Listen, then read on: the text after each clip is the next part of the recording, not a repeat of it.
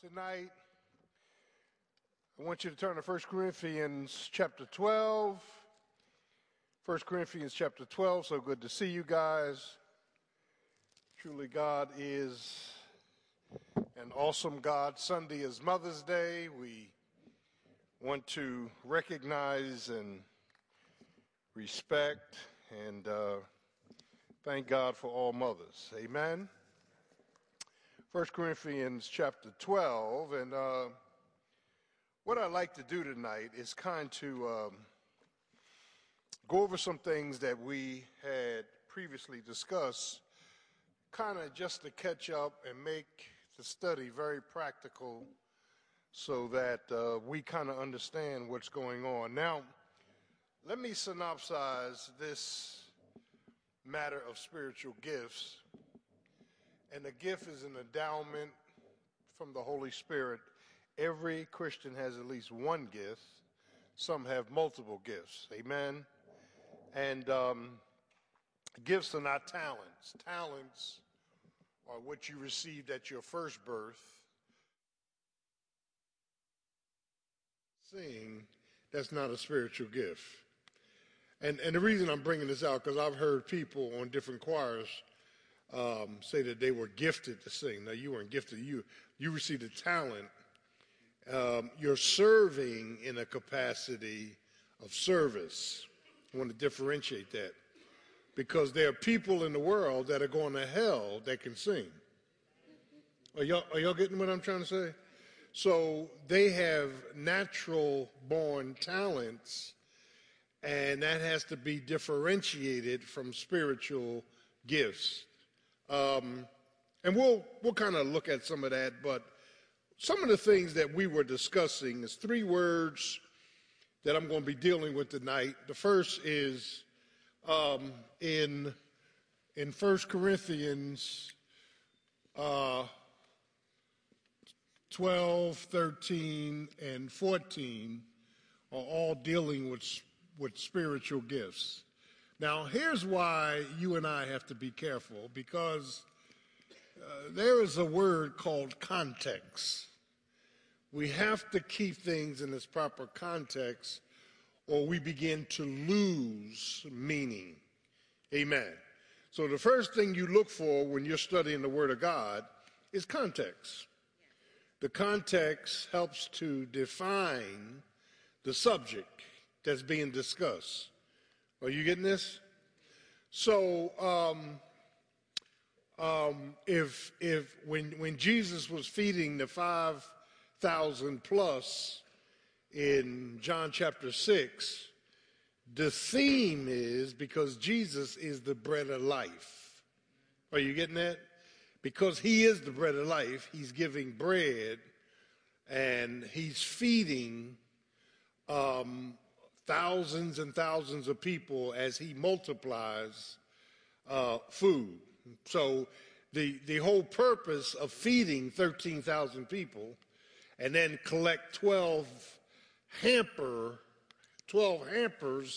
of excess food was to prove that he is sufficient and he is the bread of life, and we are only filled through him. So that's all context. If you get away from the context, you got pretext. Then you're all over the place. So one of the things that we're looking at throughout the Word of God is always context. And I'm gonna go over something later about hermeneutics, interpreting the Word. When a text is obscured, you cannot dogmatically interpret the text. You need to interpret the text in the light of Scripture, not obscurity. Is it cold in here? I see some of y'all grabbing yourself. Is it cold? I don't mean grabbing yourself, but you. Well, how many of you are cold? Raise your hand. All right. Can you hit one of those units, please? Amen. Praise you. Y'all need to gain some weight. So the thing is, there's a price for being skinny. You know what I mean?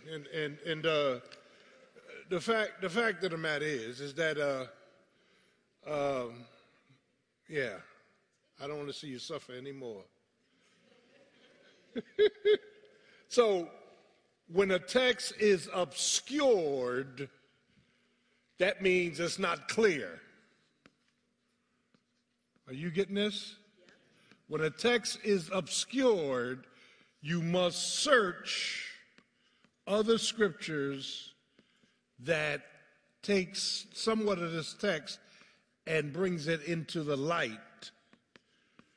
Because if we don't interpret stuff in the light, we got obscurity all through the text.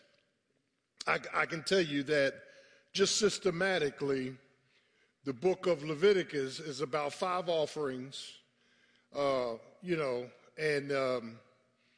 burnt offering, peace offering, meal offering, trespass offering, and sin offering. Now, I know this because I've studied Leviticus out thoroughly, and I understand which each offering deals with, and it all points to Jesus Christ as being our sacrificial offering, that he covered all of that. But if you pull something out of Leviticus in obscurity, you're not really defining it the way the Holy Spirit would have you define it.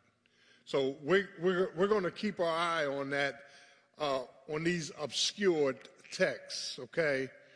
And so one of the things that we're going to look at tonight are 3 words, and that is in chapter 12 of 1 Corinthians, we're going to deal with the word unity, verses 1 through 13.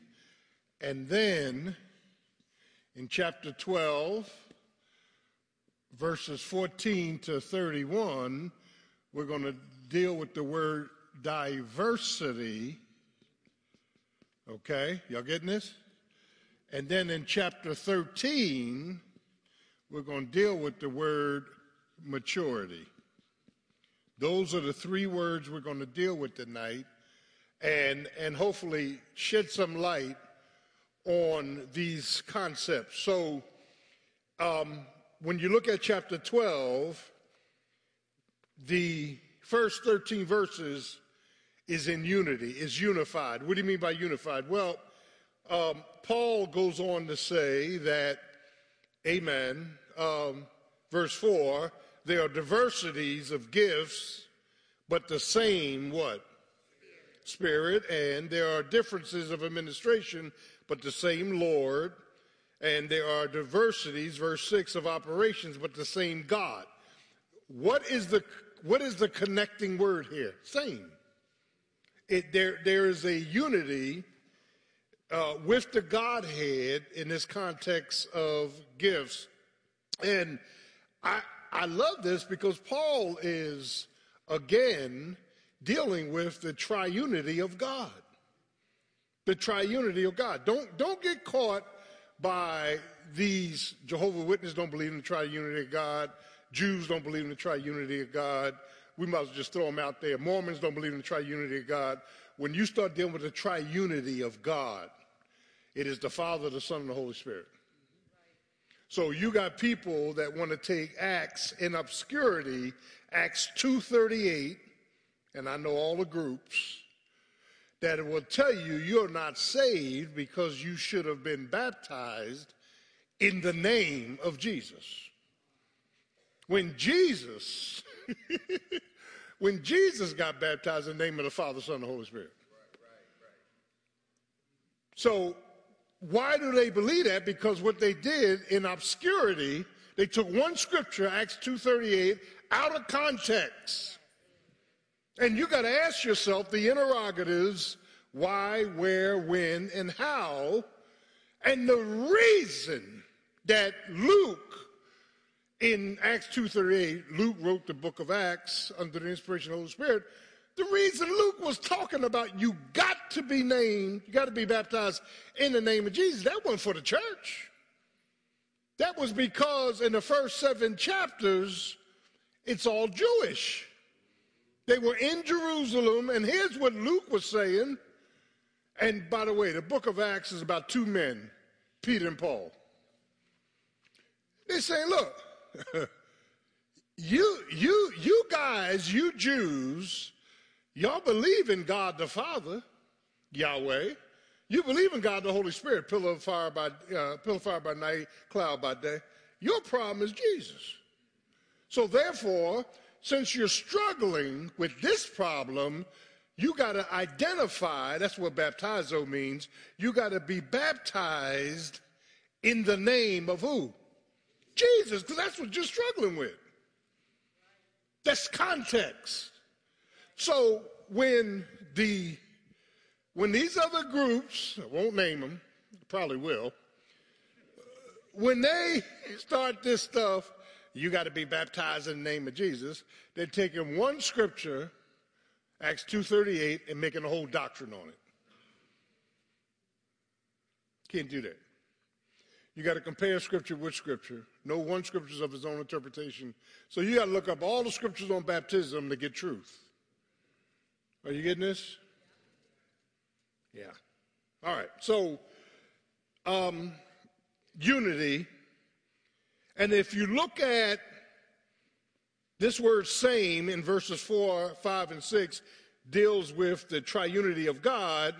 When you get to verse 7 and 8, it's still a unified thought. In verse 9, it says same spirit. In verse 8, it says same spirit. Are y'all looking at this? Yeah. So the unity is in verses 1 through 13.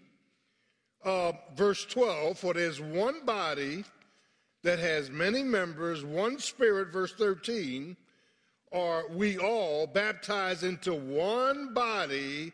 So the first 13 verses of chapter 12, the theme here is unity. Unity.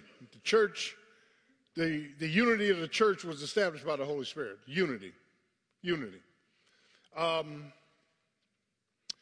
And then he moves from unity to diversity in verses 14 and 31. So now he's giving these concepts of the body. How can the hand say to the foot, and we went through all that last week, right? The hand, the foot. Jesus is the head of the church. He's not the head of Israel. This is an organic relationship. Organic denotes body. Jesus is the head, we are the body. He's also not only is the body of Christ the church, the building of Christ is the church, the bride of Christ is the church. So when you look metaphorically and start using these terms, you don't use bride to talk about body. You don't use building to talk about bride. There are three different distinct functions. Okay, so right now, we're not married to Jesus, we're engaged. And when you start to understand these metaphors, being engaged means that the traditional marriage of the first century was that when I get engaged, betrothed, if me and Tom gets betrothed, it's just like being married under Jewish law. And what it means, you can't have no intimacy, but legally we are betrothed. So the next step is I go away to prepare a place. And when I come back, I receive her unto myself. So we're not going to be married to Christ until we rapture into heaven and have the marriage of the Lamb. Are y'all getting this? All of this is kind of futuristic. It's a picture that is seen throughout Scripture. All right. So we have diversity in verses 14 through 31. For the body is not one member, but what? Many. If the foot shall say, I'm not the hand, I'm not of the body. So what is the commonality? The body. The foot and the hand belongs to the body. The ear and the eye, verse 16, belongs to the body. The hearing and the smelling, verse 17, belongs to the body. And notice verse 18, but God have set the members, every one of them in the body, as it has what? So this is not something you pray about. God is sovereign in where we are set. God is sovereign where we're set. That's why we got to be careful not to desire things that the Lord don't want you to have. God has, and most of our desires are wrong anyhow. That God has already sovereignly set us in place, and so diversity, and I want to hear him get out of this, takes place from verses 14 through the end of the chapter. But I want to go back up because we're going to concentrate on chapter 13, which I think is a must, and look at verse 25, that there should be no schisms in the body, but that the members should have the same care one for another. And whether one member suffer, all members suffer. Whether one member be honored, all members rejoice with it. And you are the body of Christ and members in particular. And look at verse 28. And God hath set some in the church first. Now, this is interesting because Paul is about to make a transition, and he's about to deal with something very important. God has set some in the church, first apostles. Now, let me stop. You got ministers today that are calling themselves apostles. In the true sense of the word, no such animal. Apostles, Ephesians 2:20, don't turn. Apostles were the pillars of the church. In fact, apostles had to be eyewitnesses of Jesus. I don't care how many pork chops you eat at night, you have not seen Jesus. Are y'all getting this? Yeah. They had to be eyewitnesses of Jesus. They had to be personally commissioned by Jesus. That's the second thing. And God gave them sign gifts. He gave them the miraculous to authenticate who they were. So they could perform miracles, raise the dead, and all that. Those were the sign gifts given to the apostles. So are there apostles living today? No way. But people call themselves apostles.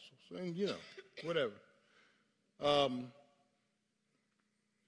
One friend of mine called himself an apostle, and another friend of mine saw him and said, "Oh, you saw him, huh?"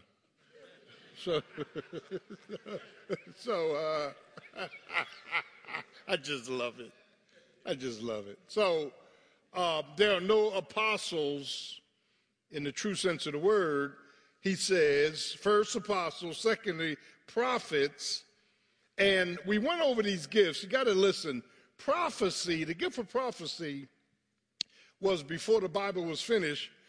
God was giving messages as you were going. Revelation as you were going. So if I'm going down the Wawa, God can say, here's what I want you to know. I'm going to give you a complete new revelation about something, and I want you to preach it. Now, God ain't doing that no more. Some will tell you he's still doing that. No, the gift of prophecy is an ongoing communication by the Spirit to the prophet, amen, and he's revealing to him, revelation, new truth. New truth. Are y'all getting this? Y'all getting quiet. Thirdly, teachers. Teachers have the Spirit-filled authority, and they have the ability to take doctrine and clarify it, package it up, and teach it so that others can benefit from it. Okay, and has nothing to do with logic. It's the gift of teaching, and then thirdly, and then he says, and that after that, miracles. miracles in the Greek is changing nature. It means to do something that is beyond nature. All right. Then gifts of healings, that's to alter somebody's, to actually bring healing to somebody, to alter a sickness or something like that. And then there are diversities of tongues. We're going to get to this. So the thing I want you to see, in fact, I made this little short list. Wisdom is insight into doctrinal truth, or we call people in the counseling field those with the gift of wisdom. God has given them insights that the average person may not have. And then knowledge is the application of doctrinal truth to one's life. Faith is an unusual measure of trust.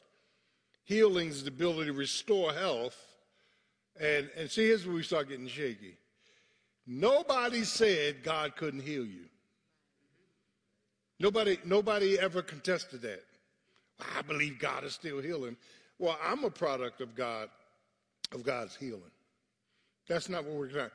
God has not gifted a man or a woman to go around healing people.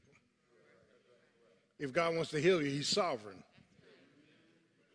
And if you say, well, I don't know, I got the gift of healing, well, let's go to the hospital together and turn out ICU. Let's close down ICU.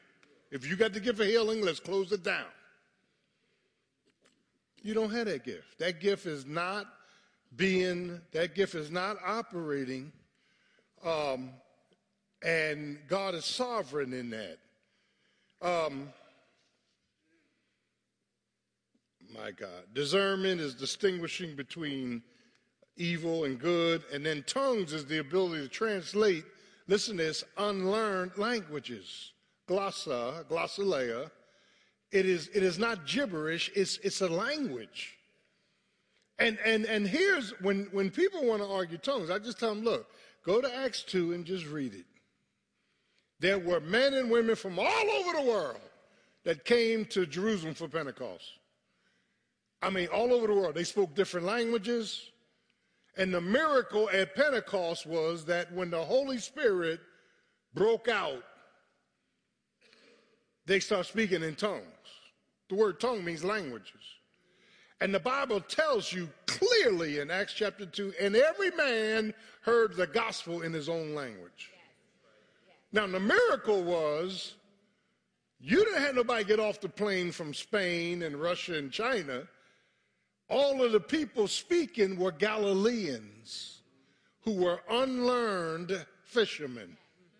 They never went to college, but yet they were speaking fluent languages. And all of them were speaking about Jesus Christ, the gospel, the good news. So, you got people believing in a meditative tongue and all that. And I don't fool with folk. I try to, whatever, because the tragedy is your denomination has taught you something and you're holding on to that, and it may not be biblical, but you're holding on to that because that's what you were taught. And typically, whatever denomination, once we get saved and go into the church, we usually just grab that whole thing, that whole denomination. Baptist, Methodist, Episcopalian, Catholic, Church of God in Christ, Pentecostal, Apostolic. Now, if you're eating at too many tables, you're going to have some major problems in doctrine. No, I'm serious. And that's why we have discipleship here. And I want to thank all of our discipleship teachers, because the minute you join this church, we're trying to lay a foundation of biblical truth. I know what the apostolics believe. My brother was one. And they're great people. They love the Lord. In fact, Pentecostal, great people. They love the Lord. Church of God in Christ, great people. They love the Lord. The one commonality we have is Jesus Christ. That's our commonality. All of them believe in Jesus. That's the one. But when it comes to doctrine, you got a whole lot of differences going on. And that's why you got to study the word. Study to show thyself approved unto God. A workman that's not ashamed, but rightly dividing the word of truth. So, my God, man came to Jesus and said, look, I got a story to tell you this. Jesus said, what is it? He said, a man married a woman and he died, and 7 of his brothers married the same woman. Whose wife is she going to be in the kingdom? Jesus said, ain't no marriage in the kingdom. I love it. I love it. When you get to heaven, Sister Gordon's not my wife. She's my sister in Christ. No, it ain't no marriage in heaven. So why don't you treat your mate good now?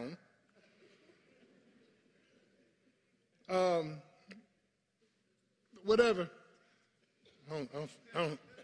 Sister Arnold, I don't think they like that. Well, who gonna cook my food? But anyway, moving right along. Praise the name of Jesus. You know, here's the miracle. We're going to be changed.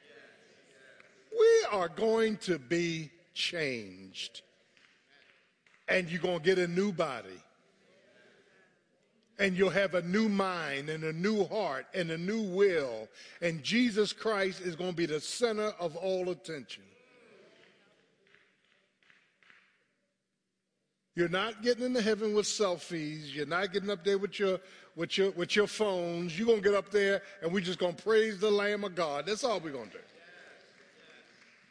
No more crying, no more dying, no more death, no more tears.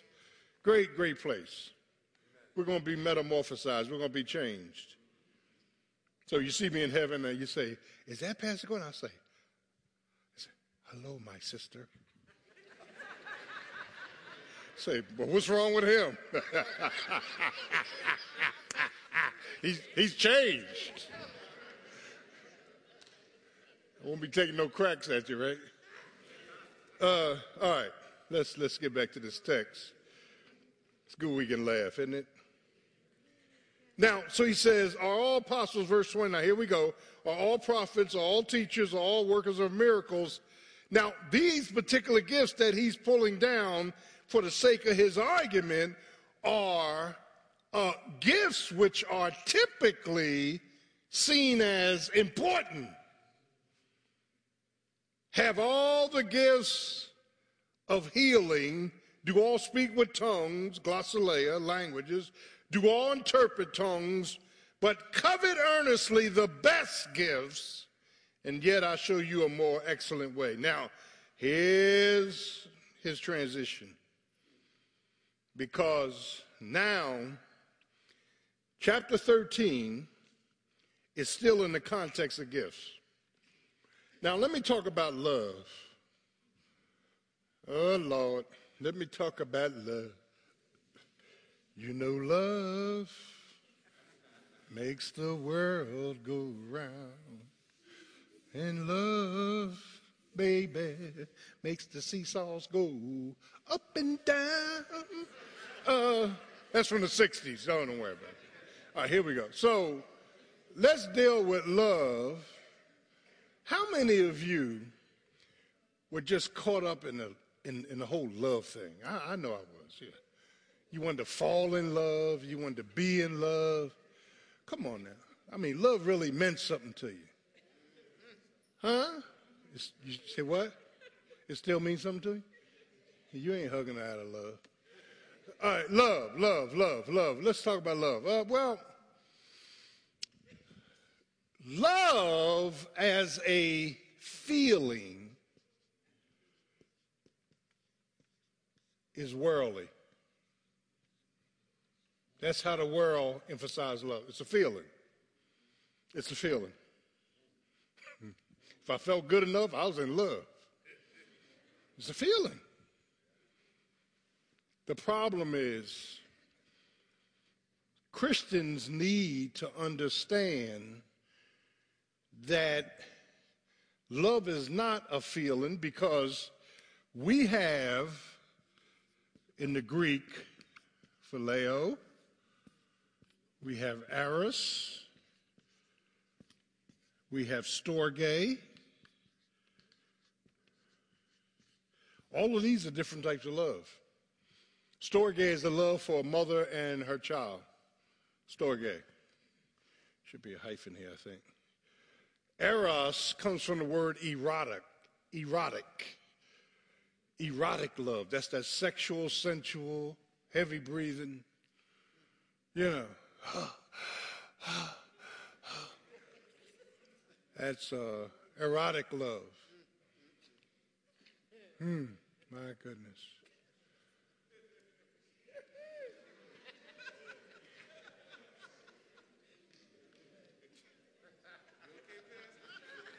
Yeah, I'll be all right.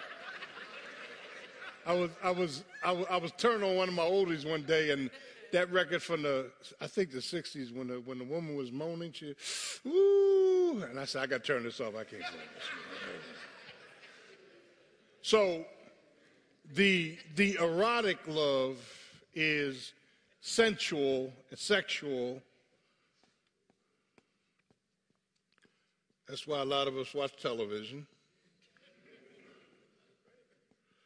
You ain't watching for no agape love. And then phileo is friendship love. Phileo is friendship. So when Jesus came to Peter, post-resurrection, it says, Peter, do you love me? Jesus was saying, do you agape me? Peter was saying, I phileo you. Jesus said, do you agape me? I phileo you. Do you phileo me? I phileo you. Peter couldn't reach that level. Interesting. If you try to build a marriage on any of these loves, you're going to run into problems. I'm telling you right now. And listen to what I'm about to say, because this one's going to stranglehold you. Folk in the world that's unsaved, they can't even begin to comprehend agapeo love.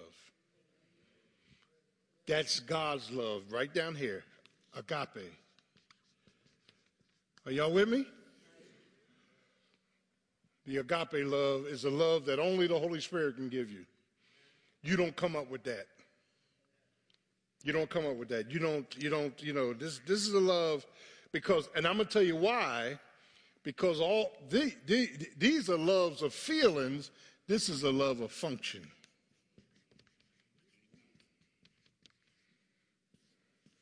It's a love of function. We're going to look at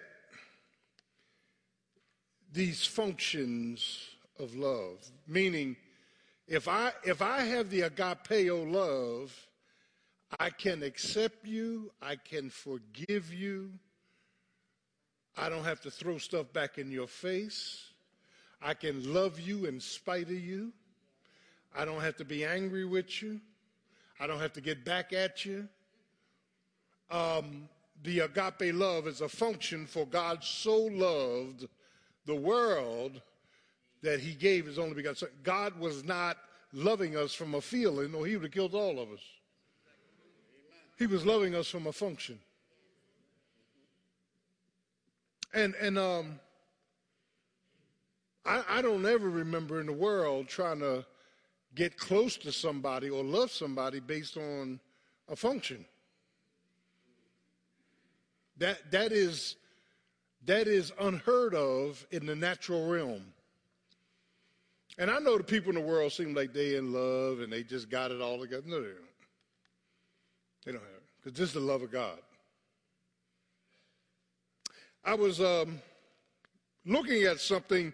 In the first 3 verses of chapter 13, he's dealing with the enrichment of love. Though I speak with the tongues of men, and that tongues of men is glossolalia, is languages, though I can speak fluid worldly languages.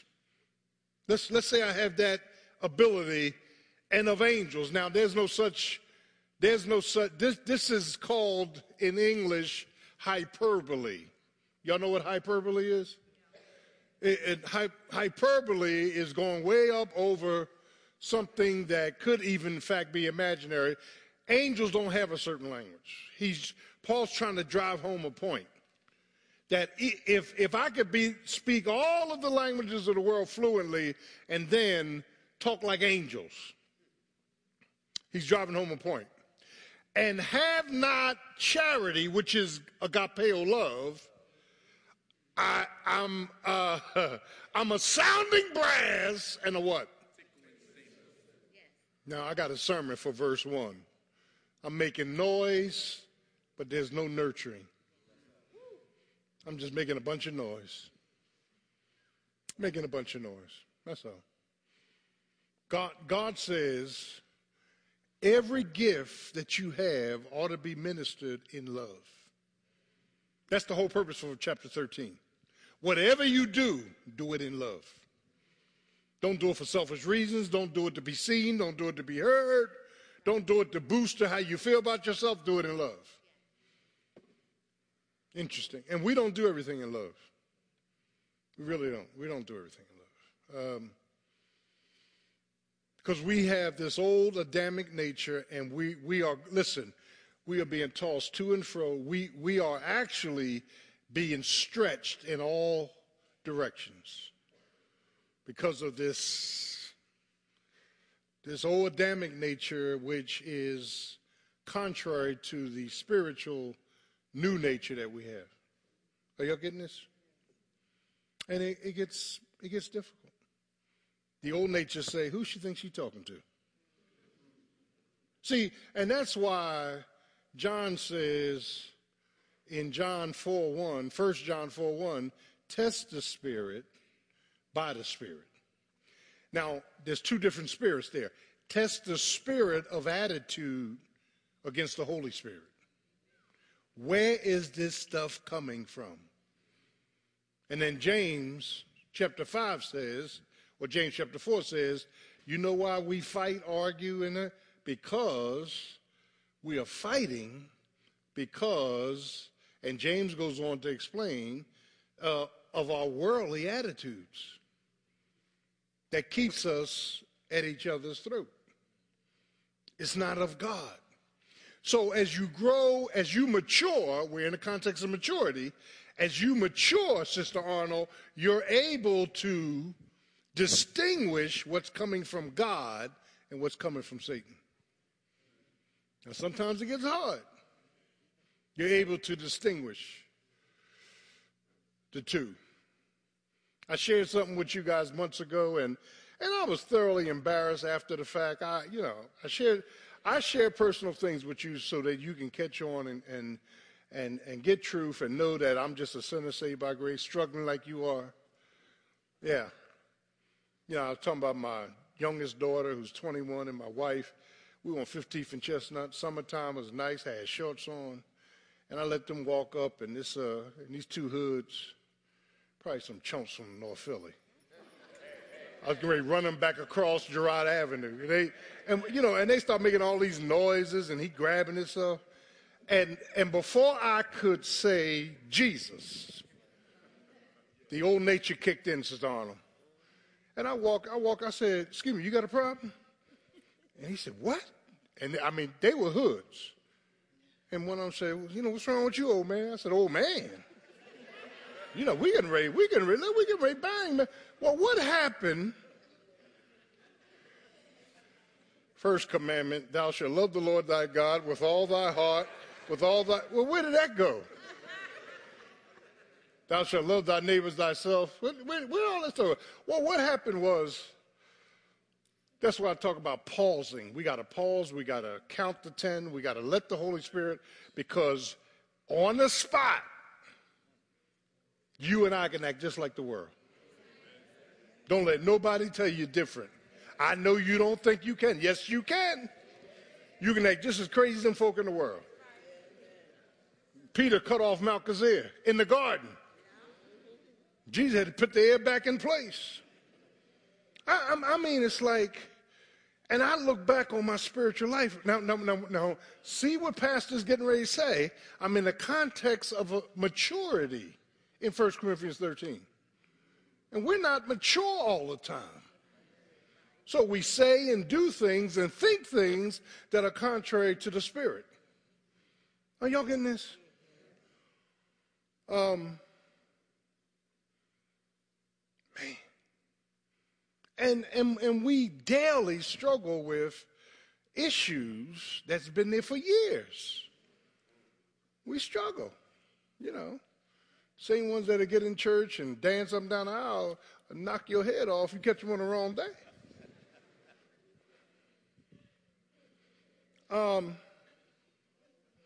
So this enrichment, Jesus is right. This enrichment is that, look what he said in verse 2, and though I have the gift of prophecy, I can receive messages from God and understand exactly what God is saying. I understand all mysteries, and I got all knowledge, and I have all faith so that I can remove mountains. And I don't have charity, I'm nothing. God, look at the premium that God is putting on agape love. So you can have abilities and gifts, but if it's not done in love, it cancels out. See, that's why the judgment seat of Christ is going to be so deep. 1 Corinthians 3. Wood, hay, stubble, silver, gold, precious stones.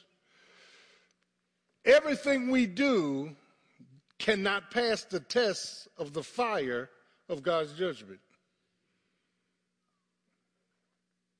So the Bible says clearly in 1 Corinthians 3, whatever, let's say I'm preaching or you're teaching or you're using your gift, once your usage comes under the fire of the Holy Spirit, fire of Jesus Christ, you lose it.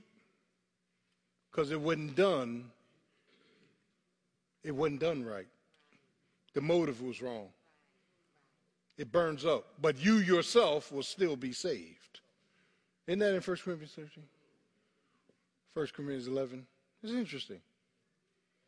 You yourself, my God. And I can just, and I'm being practical. I'm being down to earth. I'm being transparent with you. I've been here 29 years. About 27 years ago, a trustee called me up. We was having wars and rumors of wars. Trustee called me up on a Sunday afternoon and said, he threatened me. Yeah, well, we're going to do this, we're going to do this. And I said, you little short, whatever I called him. I said, bring it. Bring it, brother, bring it. And I'm going to make a sacrificial lamb out of you. And when I finish chopping your head off, the rest of them are going to sit down. He got quiet. I said, bye. And I'm going to Now, that wasn't God. Sister Arnold, that wasn't God, was it?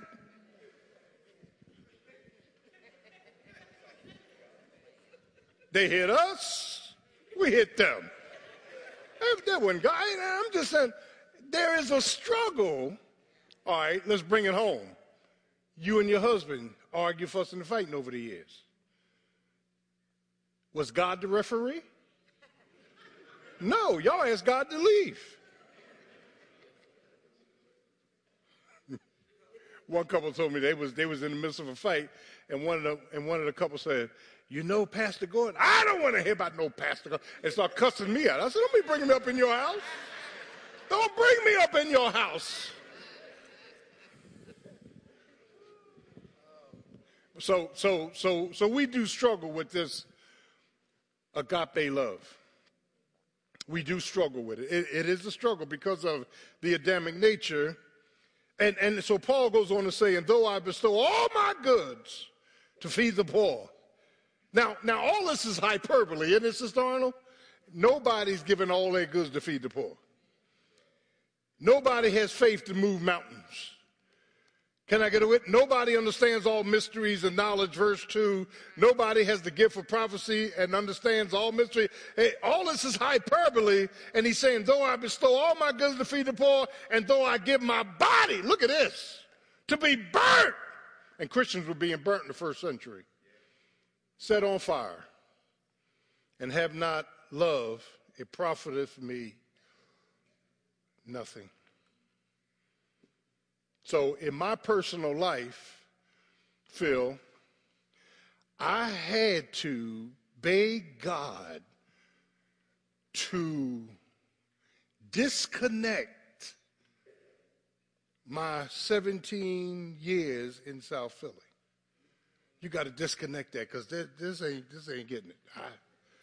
Then my 7 years in the military, God, you got to disconnect all this if I'm going to function the way you want me to function. Are y'all getting this? Because, see, in the hood, when we grew up, ain't nobody hurting me. That was a mentality. No, ain't nobody hurting me. And we were raised by our parents that way. They hit you, hit them back. They bigger than you, pick up something. Knock them upside the head. And then you get in church and somebody, praise God. Somebody ring the bell. Who's that at the door? I don't know. I ain't home.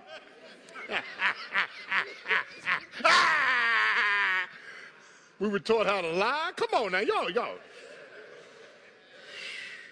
Isn't this stuff funny?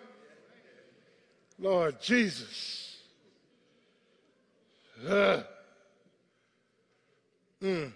Now, in verse 4 is where we really get heavy. He's moving from hyperbole to happenstance. Now he's going to define what love ought to do. Now now you think you struggled up to this point, because now he's dealing with the edification. He's moving from the enrichment to the edification, verses 4 to 7. Now check it out.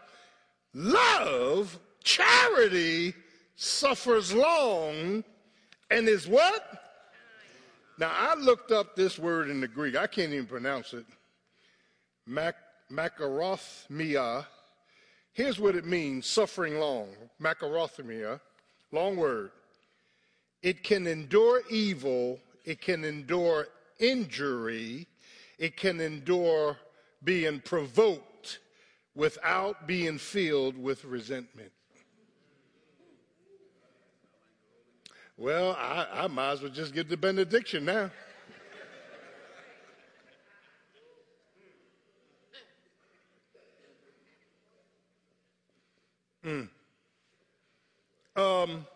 Let me read the rest of the. It is independent of revenge. It's a mind that takes control over anger. It forsakes every emotion but perseverance. What he's saying is, when love is operating in our lives, we can suffer long suffering. We can suffer long. We can get beat up. We can be called out of our name. We can even be hit. We can be provoked. We can endure evil and have no feeling of resentment. And we can still be kind. And your pastor has left the building. I'm sorry. But that's what the Holy Spirit can do. And see, that explains why when Jesus went to when they arrested him in the garden, he went from judgment hall to judgment hall, amen, before Annas and Pilate and all of them. That's why they can smack him and spit him in the face and he didn't mumble a word. He was like a dumb denoting, didn't speak. He was like a dumb lamb, just absorbing. And then had nerve to get on the cross, say, Father, forgive him. For not, if that was me on the cross, all y'all been in hell. I'd have been just like this, zip, zip, zip.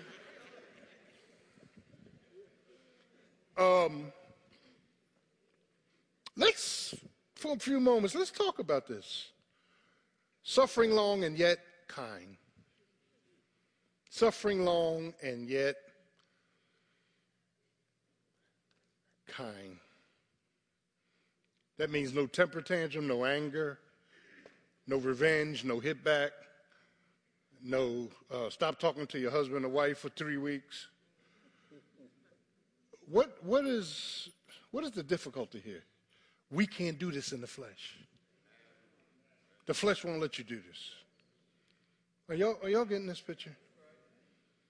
But when we are filled with the agapeo love that only Jesus Christ gives through the Holy Spirit, man, we can take a licking and keep on ticking. We can do it. We can do it.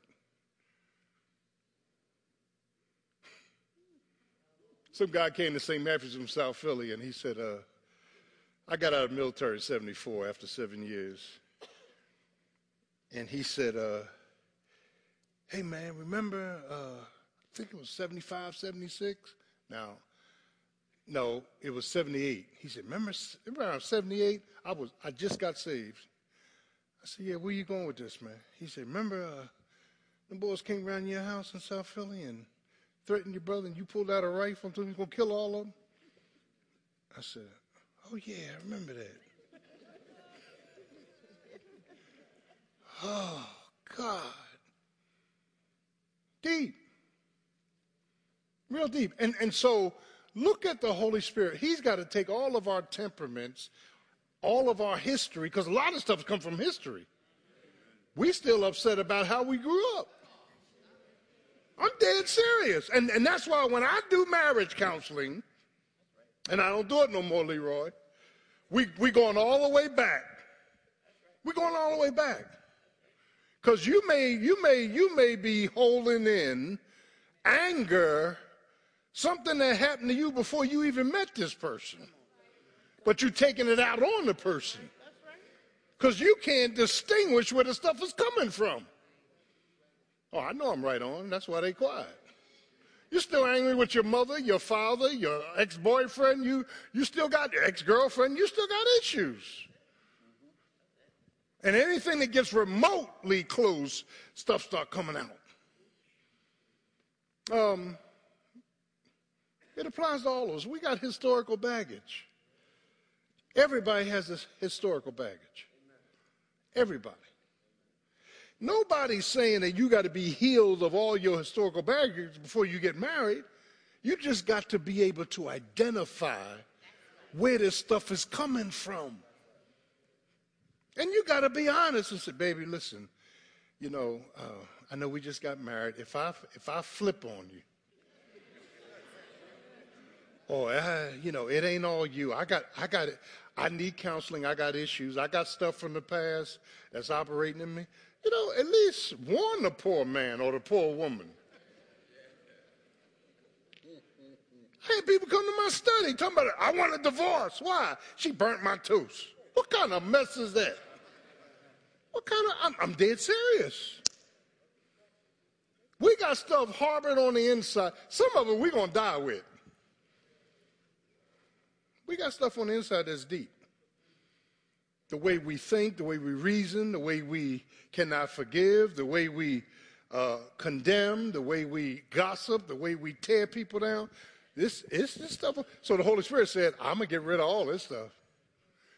Because Romans 5 says, and tribulations will bring patience. And patience will bring experience, and experience will bring hope. So God is already earmarking things in us that he wants to work out. Are y'all getting this? And it doesn't mean you're going to suffer and be in trouble all the time.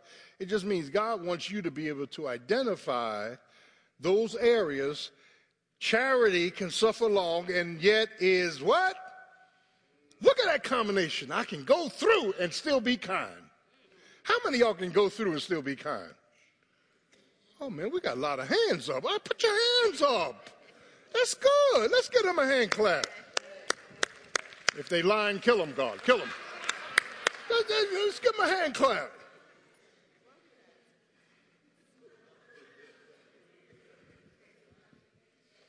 All right. Let's go to the next one. We almost finished. charity vaunteth not itself, is not puffed up. Real love is not self-centered. Real love does not operate in pride. Pride.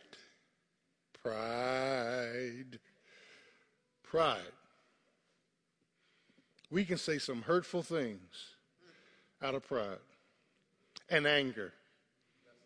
We can say some hurtful things. It's coming from that furnace on the inside. My God. All right. Now, some of y'all don't say it, but you think it, so it's just the same thing. Look at this. Doth not behave itself unseemingly. If I'm anchored in God's love, agape, it affects my behavior. Right, Sister Arnold? Seeketh not her own. I'm not first in everything. And here's the one I like. Is not easily, what? If somebody plays with you and you keep getting upset all the time, that's disguised pride. That's disguised pride. You easily provoked. You weren't easily provoked in the world. You become easily provoked. The operation, as we close, of the Holy Spirit through the agapeo love is going to make us Christ-like. We thinketh no evil. We cannot rejoice in iniquity, but we can only rejoice in the truth. We can bear all things, believe all things, hope all things, endure all things. I'm going to stop there tonight. Only through the power of the Holy Spirit. God, give me the strength to climb this mountain. It's obvious you're not moving the mountain. Give me the strength to climb the mountain. Give me the strength to persevere through this pain. Give me the strength to come out victorious. Give me the strength that you can change my heart, my will, my mind, my motives, my history. Give me the strength, Lord. Give me the strength. Give me what I need to make this journey. In the name of Jesus. And God will come alongside of you, and he will perfect that which is lacking in you and lacking in me. He'll give you what you need, because God, 1 Corinthians 10, will not put on you more than you're able to bear. But with the temptation, with the trial, he'll make a way of escape. Isn't that right? And sometimes I thought God put more on me than I could bear. But he didn't. And our pain, as I close, is designed by purpose for our good and his glory. He's going to get glory out of everything you go through. And you're going to shout when God is metamorphosizing, changing you through what you're going through. Thank you, Jesus. And then God going to show you this is the only way in your life that I could do this. Iron sharpening iron. That's for married couples. Your mate is supposed to get on your nerve. They're sharpening you up, you sharpening them up. Can you imagine being married to somebody just like you? Let's stay on our feet on that note. Praise his name. As every head is bowed, your eyes closed. Now, y'all go straight home. If there's somebody who needs to be saved, Jesus Christ wants to save you, died for your sins, was buried, and rose again. Is there one? Or you want to join the church? Sunday's Mother's Day. Both services will be designed for us to recognize and exalt our mothers. Father, in the name of Jesus, as we go through this mythology, the meaning and of all that you are saying to us, we know it is not us to make this happen. You are purposing and planning. You are operating on us for us to be like you. And God, just have your way in this process. Bless every family on the sound of my voice, every child, every mate, Father, every job, every situation. In Jesus' name, amen. Turn to your neighbor and say, neighbor, he's not finished. All right, we love you. Thank you.